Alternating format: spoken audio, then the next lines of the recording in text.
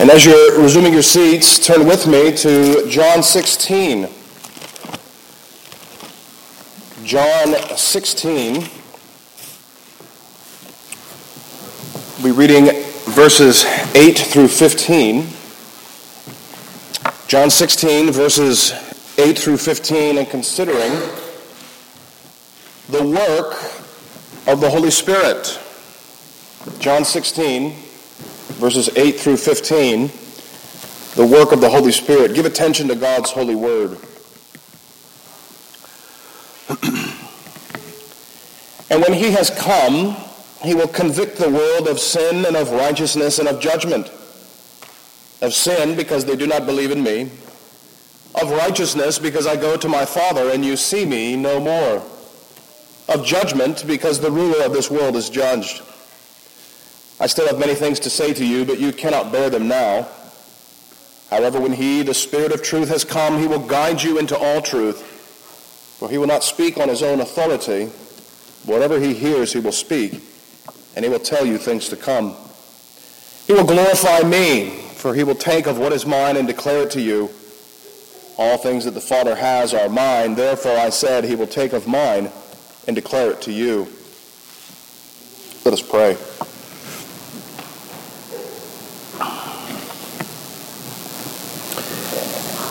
Heavenly Father, our Lord Jesus taught us that he has many things to say to us, but we are not able to bear them.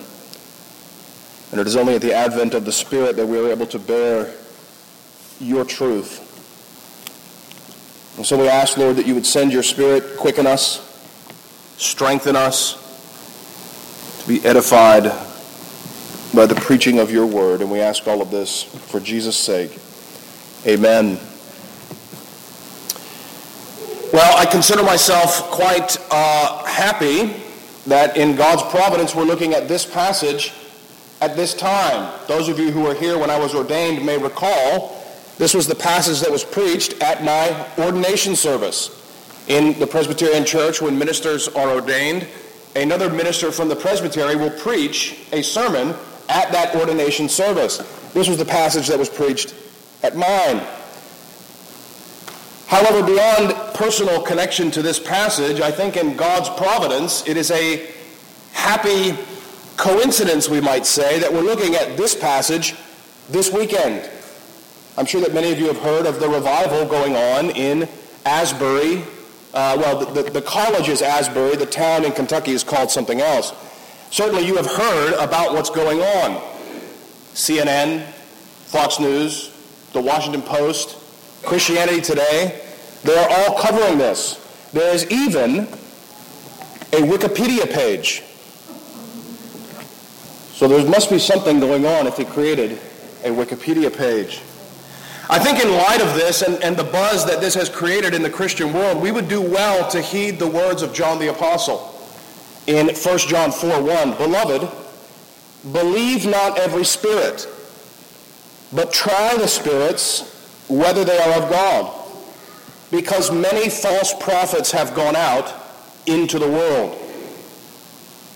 As I mentioned, I count myself happy, and I count you blessed, beloved congregation, that in God's providence, without producing any kind of special sermons, without having to go away from our ordinary exposition of the Gospel of John, we are here today, following the ordinary routine that we have been following.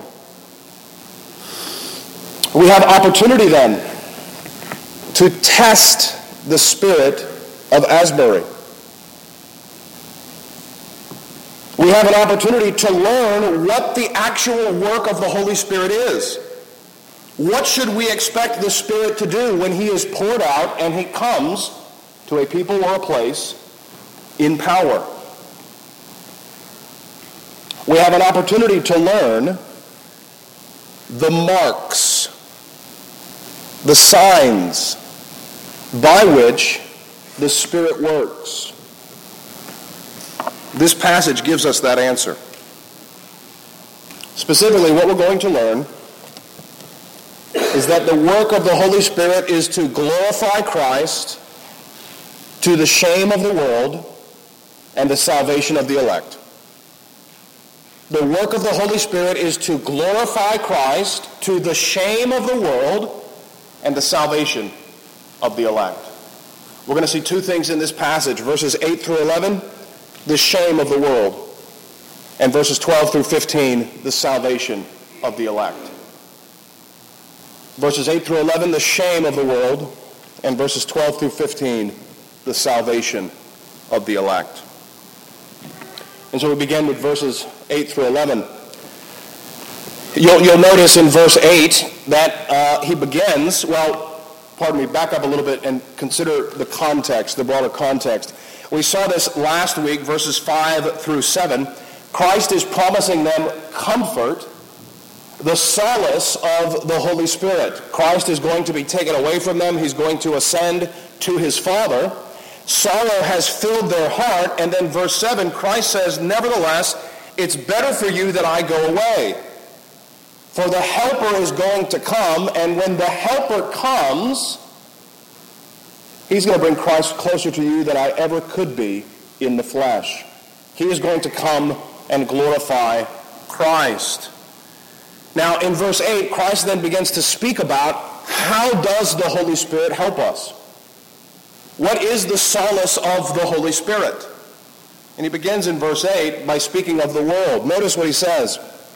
When he has come, he will convict the world of sin, of righteousness, and of judgment. Remember, in the context of this upper room discourse, the world refers not to those outside of the visible church. That's not the referent.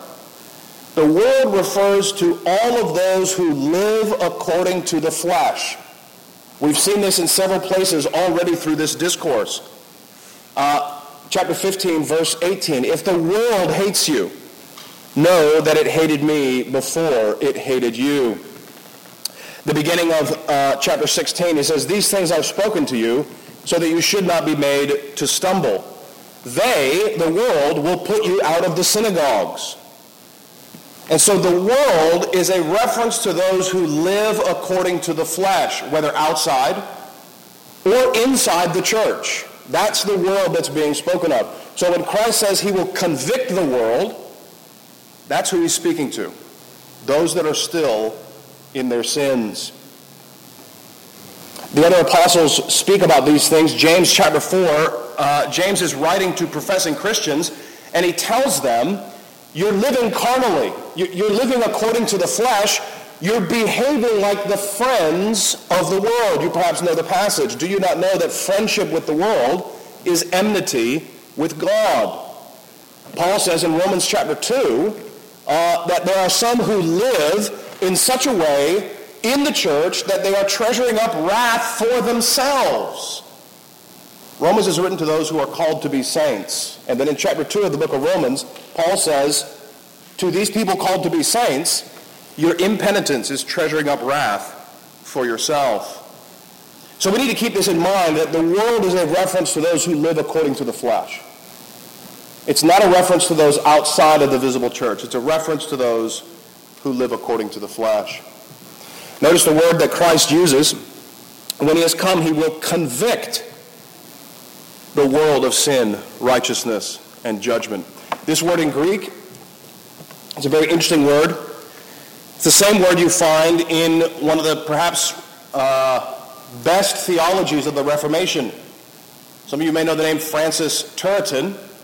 His theology was called the Elenctic theology. Now that's a difficult word to say. It's the word that's used here. The word elenctic theology, and the word that Christ uses, means to refute an opponent through evidence and logic. It means to dispute and prove something through evidence, and logic. This would be a formal conviction through logic and proof. Think about a lawyer in a law court and the way that lawyers go about making their case. Here's Exhibit A, and the suspect was here at this time, and Exhibit A ended up in the victim's head. And so the evidence and the logic is that the suspect killed the victim with Exhibit A. Logic and evidence. That's the word that Christ uses here. That when the Holy Spirit comes, he will convict the world of sin, righteousness, and judgment. Let me put it more baldly. The Holy Spirit will argue with the world and prove to them these three things. Well, what are the three things that he's going to prove? The first that he says is sin. In the next few verses he explains himself. Verse 9, of sin, because they do not believe in me. This means that the Holy Spirit is going to convince the world that in the world and in the flesh there is nothing but sin. That in mankind we are nothing but sinners compared to God's holiness. Our best efforts, our good intentions, all of the elevated pious emotions that we have, everything that we do is nothing but sin. This is the doctrine of total depravity. Westminster Confession 6, paragraphs 2 through 4. And in that confession, we are told the doctrine of sin. We are told that Adam and Eve fell into corruption. And this corruption of nature was passed on to all of their offspring, who are born in the normal way that people are born. And that this natural corruption is the source of all actual sins. In other words, the proof that the Holy Spirit engages in is that you sin, you lie, murder, steal, cheat, blaspheme, because your heart is sinful. You produce sinful fruits because you are sinful at your root. Christ proves this doctrine in Matthew 15. Turn to Matthew 15.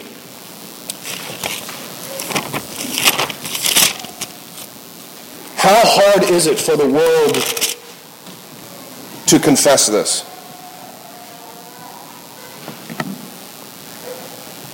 The proverb says that each man is convinced of his own goodness. How often are our hearts so convinced of our own rightness? Look at what Christ says, Matthew 15, verse 16. Are you also still without understanding? Do you not yet understand that whatever enters the mouth and goes into the stomach is eliminated? But those things which proceed out of the mouth come from the heart, and they defile a man.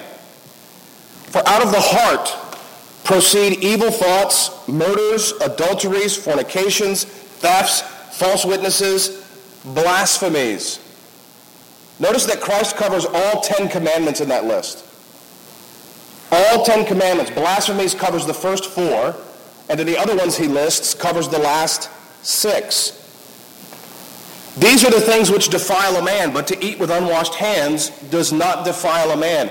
Notice the doctrine of sin that Christ teaches, the doctrine of sin that the Holy Spirit persuades the world of. Sin comes from us because we are sinners. But how often does the world think of itself as, I'm a decent person, and I made a few mistakes along the way? I'm okay, and so are you. We are made in the image of God, and so we have some worth, dignity, and value. That's the new thing. But when the Holy Spirit comes, he convinces the world of sin and righteousness and judgment. There's a very important thing we need to learn about our lives and how to judge ourselves. We often reverse the doctrine. We often don't judge ourselves the right way, the way that the Holy Spirit tells us to judge ourselves. We often will start with trying to judge the heart and say, well, my heart is good, and then judge our actions based on the assumption of our heart. Did you know that you cannot read your heart? Only the Lord Jesus can look at your heart. Only the Lord Jesus can discern who you are at the heart. And what he says in this passage and other passages is the way that you discern the state of your heart is look at the fruit it produces. Look at the things that come out of your heart, and from that discern what your heart is like. The wrong way is to say that my heart is good, and so the thing that I did was not really sin. The right way, I did that thing which was sin, therefore my heart must be bad. This is what David says in Psalm 51. David's confessing his actual transgression with Bathsheba, his actual murder of Uriah, and then he says, I was shapen in iniquity. In sin did my mother conceive me. You will make me know the truth in the inner depths of my being. He confesses his sin all the way down to the wicked root. There's one last thing to say about this, because there's a grave error that's going on in the church, not this congregation per se, but in the church broadly.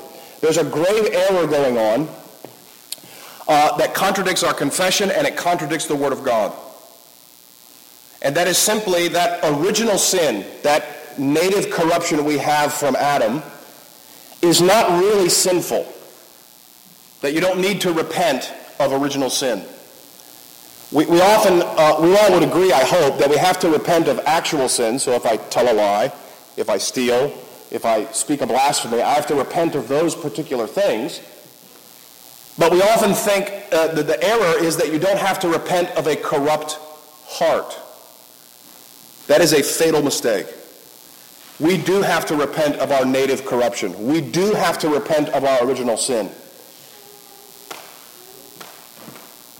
The last thing I'll say about this. He says in John 16, he will convict them of sin because they do not believe in me.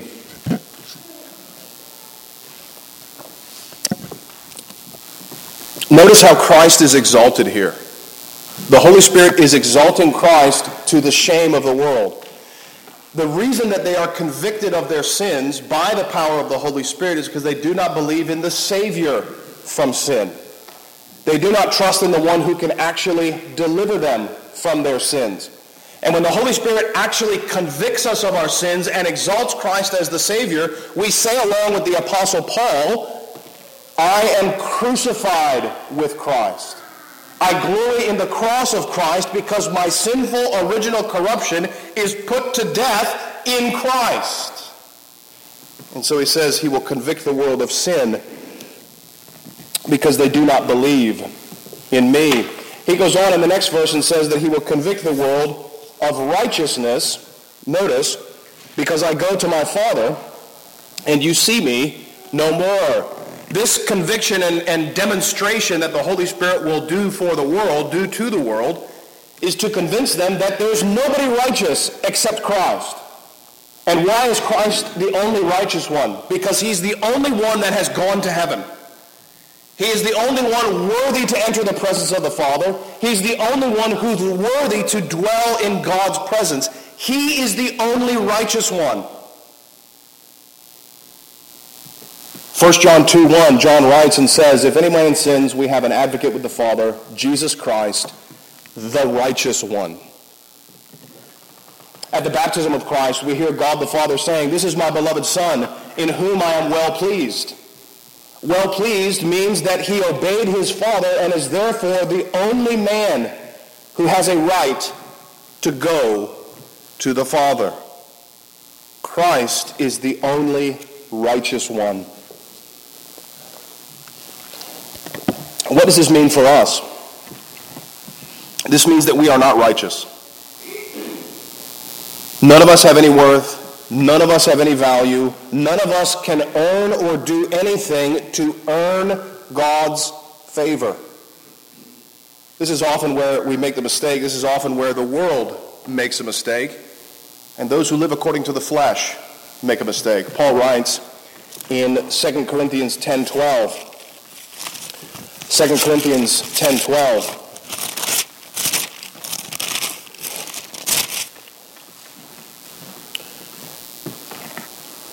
2 Corinthians 10:12, Paul says this, for we dare not class ourselves or compare ourselves with those who commend themselves.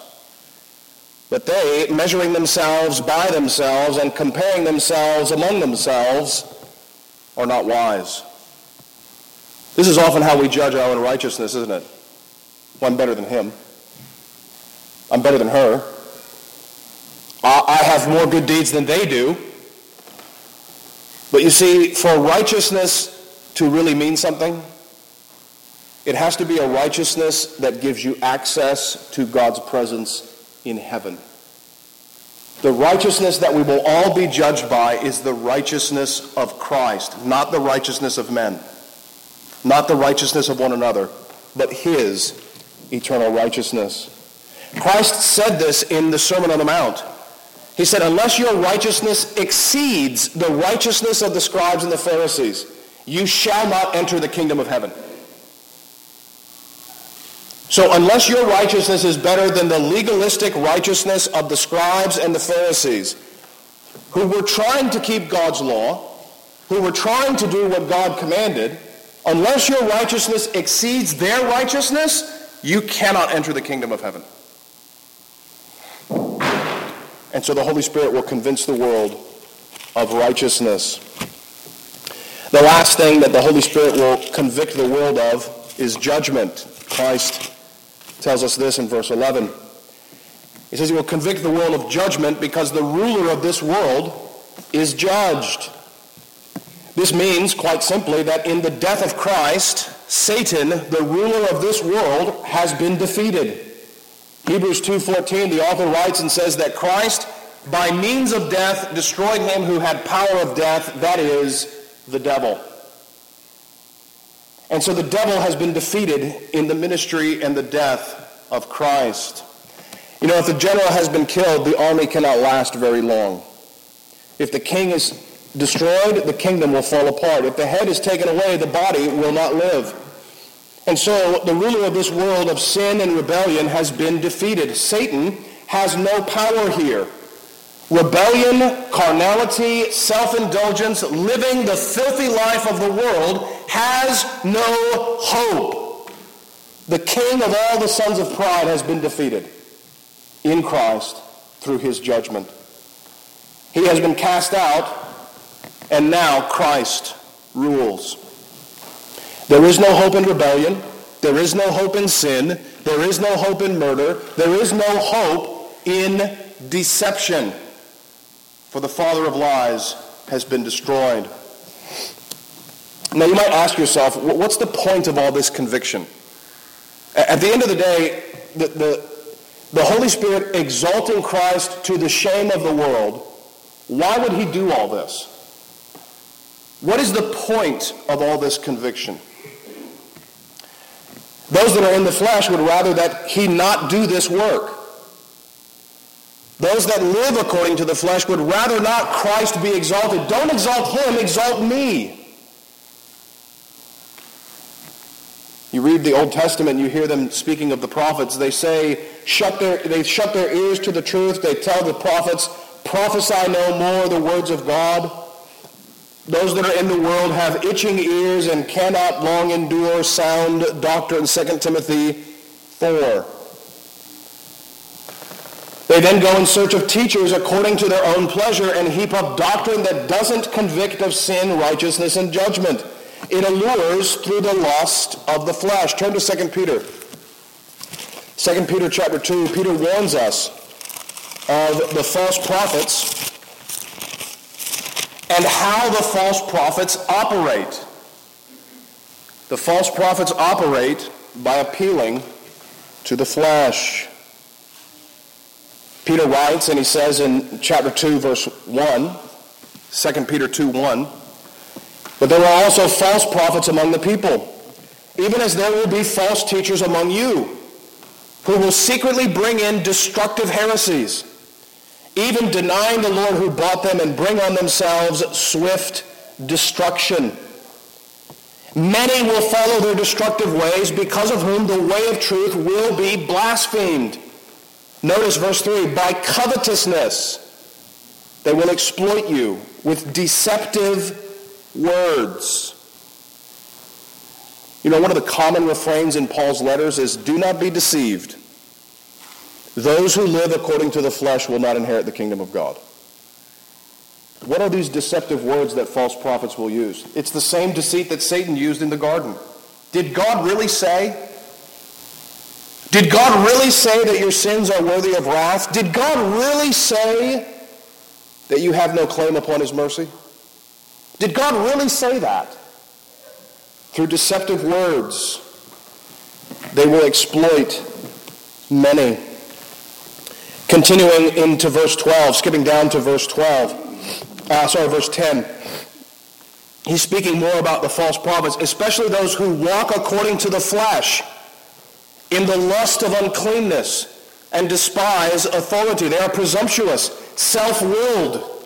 Skipping down to verse 12. But these, like natural brute beasts, made to be caught and destroyed, speak evil of the things they do not understand, and will utterly perish in their own corruption.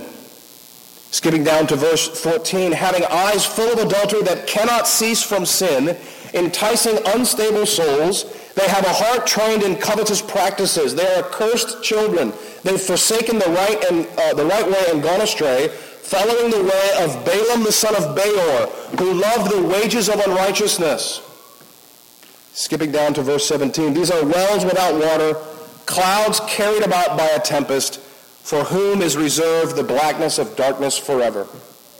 Verse 18. For when they speak great swelling words of emptiness.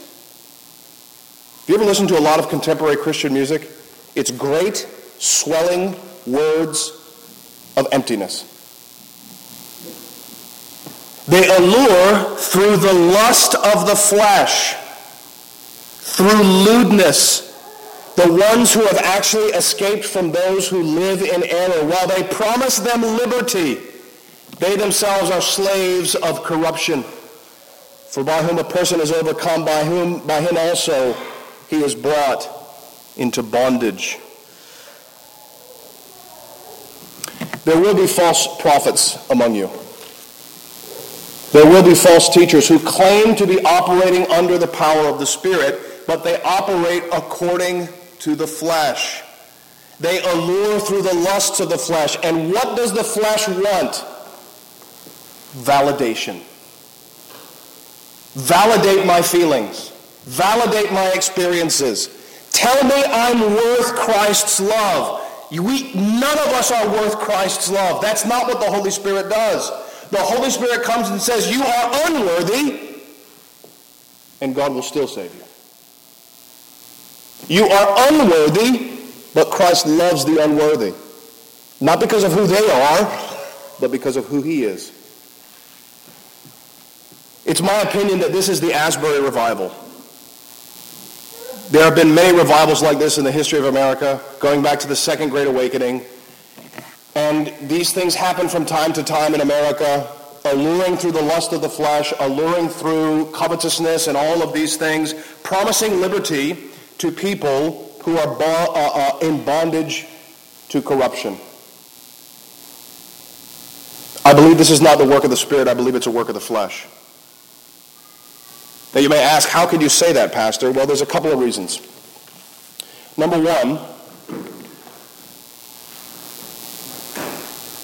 the doctrine that has been preached by ordained ministers who've gone and witnessed has almost zero emphasis on sin, righteousness, and judgment. There is almost zero emphasis on Christ as the Savior of sinners. There is almost zero emphasis on the sins of our age. That's all I'll say. If you want to ask me more afterwards, feel free to, but that's all I'll say at this point. Do not be deceived, brothers and sisters. Test the spirits. See if they are from God. But going back to our passage of John 16, why this heavy conviction? Why this weight of heaven upon the world and sinners' consciences?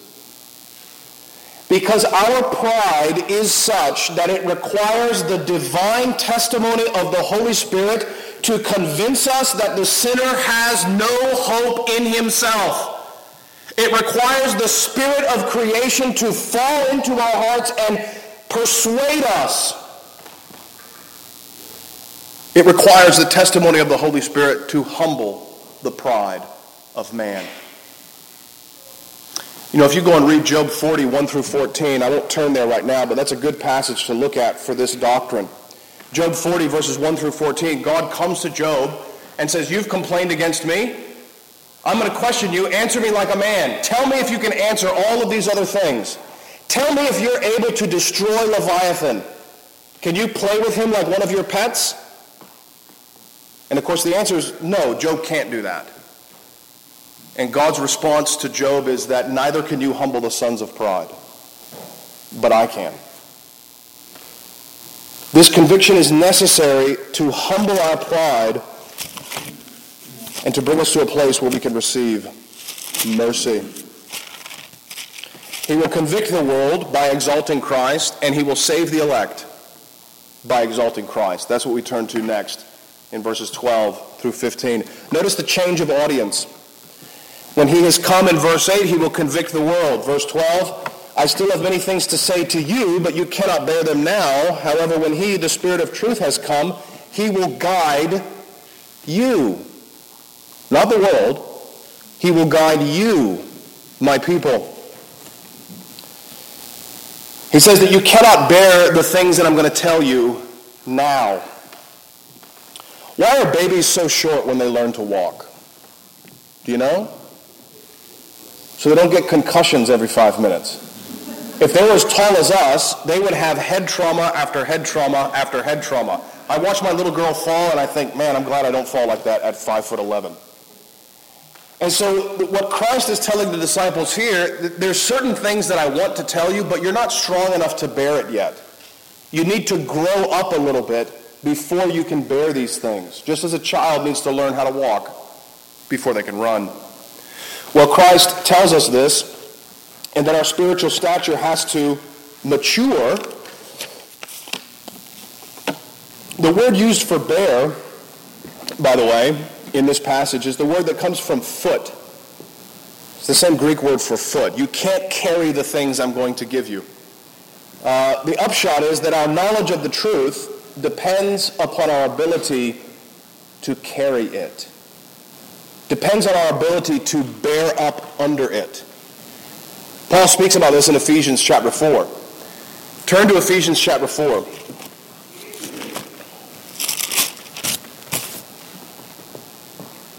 Ephesians chapter 4, Paul writing about the gift of the Spirit and the work that the Spirit will do in the church. And Ephesians 4 verse 7 he says, but to each one of us grace was given according to the measure of Christ. Therefore he says, when he ascended on high, he led captivity captive and gave gifts to men. Now this he ascended, what does it mean that he first also descended? He who descended is also the one who ascended far above all heavens that he might fill all things. Now think with me. When Christ ascended, what did he pour out upon the church? He poured the Holy Spirit.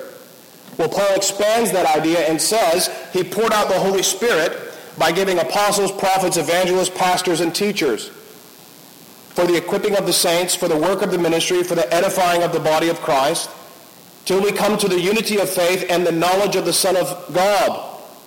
Continue reading, verse 14.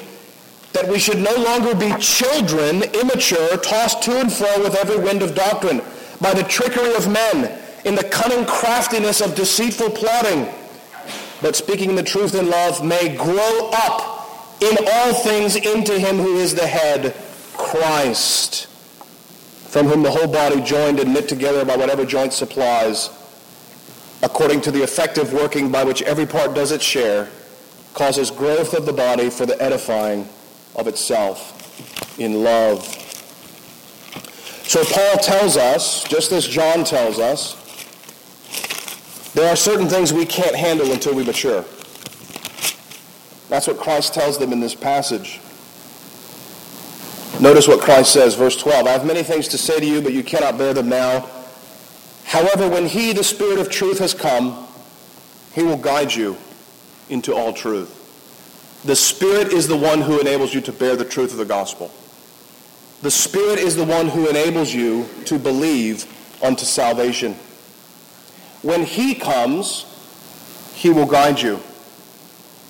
Ephesians 3, verse 16, this is one of Paul's greatest prayers for the church. I won't turn there now, but I commend it to you for your meditation. Pay attention to what Paul prays for. The Spirit, so that Christ might dwell in you. What are we supposed to do with this? Well, on one hand, I think we're supposed to be humble.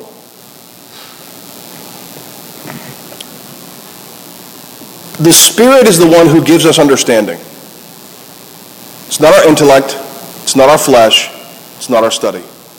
It's the Spirit who opens the mind to understand the things of Christ. On the other hand, be encouraged. Doesn't matter what intellect you have, doesn't matter how good of a reader you are. The Holy Spirit can give you understanding just as he gives the next man understanding. It is the Spirit who gives this life. It says that he will lead you into all truth. The word here in Greek is a guide or a leader. This means not only will he show you the path, but he will cause you to walk in it. Not only will he show you that you need to repent, he will cause you to repent. Not only will he show you that you need Christ, he will cause you to believe in Christ. This is the characteristic of the elect. This is the characteristic of those that are actually saved. They not only know the truth, but they do the truth. And the Holy Spirit leads them in it. Notice also that Christ says he will not speak on his own authority. What he hears, he will speak, and he will show you things to come. This is often looked at as prophecy of the future, that the Lord, through the Holy Spirit, will tell us that you're going to have a car accident on Tuesday, or you're going to get cancer in 5 years. This is often how this is understood. I think it's a mistake. When it says that he will show you things to come, if you look throughout the Scriptures, prophecy about the future is always for the purpose of reforming you today. Predictions of the future are always for the reformation of the church today. They are not so that we can know the future. This is why every creed of the Christian church confesses the second coming of Christ. That's the thing that's coming in the future. That's the thing that we need to know, that Christ is coming. Coming to the end, you've been very patient. It says that he will glorify me. Look at what he says in verse 14. He will glorify me, for he will take of what is mine and declare it to you. The center of the Spirit's work is to exalt Christ. That's what the Holy Spirit does. He exalts the Lord Jesus Christ. And for the elect, this is their salvation. Because to the elect whom God has chosen, to the elect whom God has opened to receive the truth, Christ is the chief among 10,000. Christ is the balm of Gilead. He's the rose of Sharon. He's the son of David. He's the Son of Man who is coming in glory. He's the lover of my soul, the Savior of sinners, who has died for me and given himself for me. Hallelujah, Christ is my Lord. And so when the Holy Spirit exalts Christ, it draws the elect into salvation. When the Holy Spirit exalts Christ, it drives the world to shame. Because the world wants to exalt itself instead of the Lord Jesus Christ. He will glorify me. Notice finally what he says. He will take of what is mine and declare it to you. All things that the Father has are mine. Therefore I said that he will take of mine and declare it to you. This teaches us that when the Holy Spirit does this work, he's not going to do anything original. He's not going to bring new revelations the way it's often thought of today. He's going to preach the same old story. He's going to exalt the same old Jesus Christ. He's going to take of Christ's gospel and reveal it to you. He's going to do what he has always done throughout all ages. You know, I was teaching the new members class this morning, and we looked at Hebrews chapter 13, verses 7 and 8. And in Hebrews 13, verses 7 and 8, it says that the rulers of the church speak the word of God to you. Then it has this odd verse. It says, Jesus Christ the same yesterday, today, and forever. Then in verse 9 it says, do not be carried away with strange doctrines. Don't run off into strange new gospels, because Jesus Christ is the same yesterday, today, and forever. The Word of God will always be the message of Christ and Him crucified. Don't run off into the highways and the byways looking for an experience. Stay with the Lord Jesus Christ, because that's what the Holy Spirit is doing. One little freebie here. Notice that Christ speaks of the Trinity when he's speaking to the elect. He doesn't speak of the Trinity when he's talking about the world. When the Holy Spirit comes, he will convict the world of sin, righteousness, and judgment. You have no hope in yourself. When he comes to the elect, he will exalt Christ, he will lead them into the truth, and they will learn more of the glory of God and his triune existence. Father, Son, and Holy Spirit. Well, brothers and sisters, this is the work of the Holy Spirit. It is to exalt the Lord Jesus Christ to the shame of the world and to the salvation of the elect. Now, there's one very important question for all of us. If it is only by the work of the Spirit that Christ is glorified in our lives, how much do we need the Holy Spirit? You know, at one level, I'm very sympathetic to the desire of Asbury to see a revival of the Spirit. We desperately need the Holy Spirit. We desperately need him in our churches and in our lives. The Spirit is the greatest gift. He's the deposit. He's the seal. He's the comforter. He's the helper. He's the advocate. He's the friend of the church. Everything we do in the church is vain if the Spirit is not with us. We desperately need the Holy Spirit. In Paul's benediction at the end of 2 Corinthians, which I will use at the end of this service, he blesses the people by saying, the grace of the Lord Jesus Christ, the love of God the Father, and the fellowship of the Holy Ghost. The Holy Ghost is the one who is near and close and guiding us. It is the Spirit that we need. And the Father has promised that Spirit to those who ask. Listen to the words of Luke 11. And I say unto you, ask, and it shall be given to you. Seek, and you shall find. Knock, and it shall be opened unto you. For everyone that asketh receiveth, and he that seeketh findeth, and to him that knocketh it shall be opened. If a son shall ask bread of any of you that is a father, will he give him a stone? Or if he ask a fish, will he for a fish give him a serpent?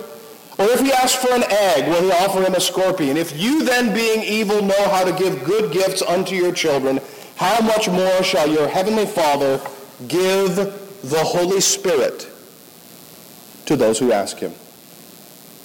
Ask, and your Father will give without upbraiding and without chastising. Amen and amen. Let us pray. Heavenly Father, we thank you for the gift of the Holy Spirit, that he works when and where he pleases. But we thank you also, Lord, for your promise that is ever ratified in the blood of Christ, that if we ask, you will give. And so we ask, O Lord, for the Holy Spirit to fall down into our churches, that you might revive us in the midst of the years and guide us into all truth. And we ask this all for Jesus' sake. Amen.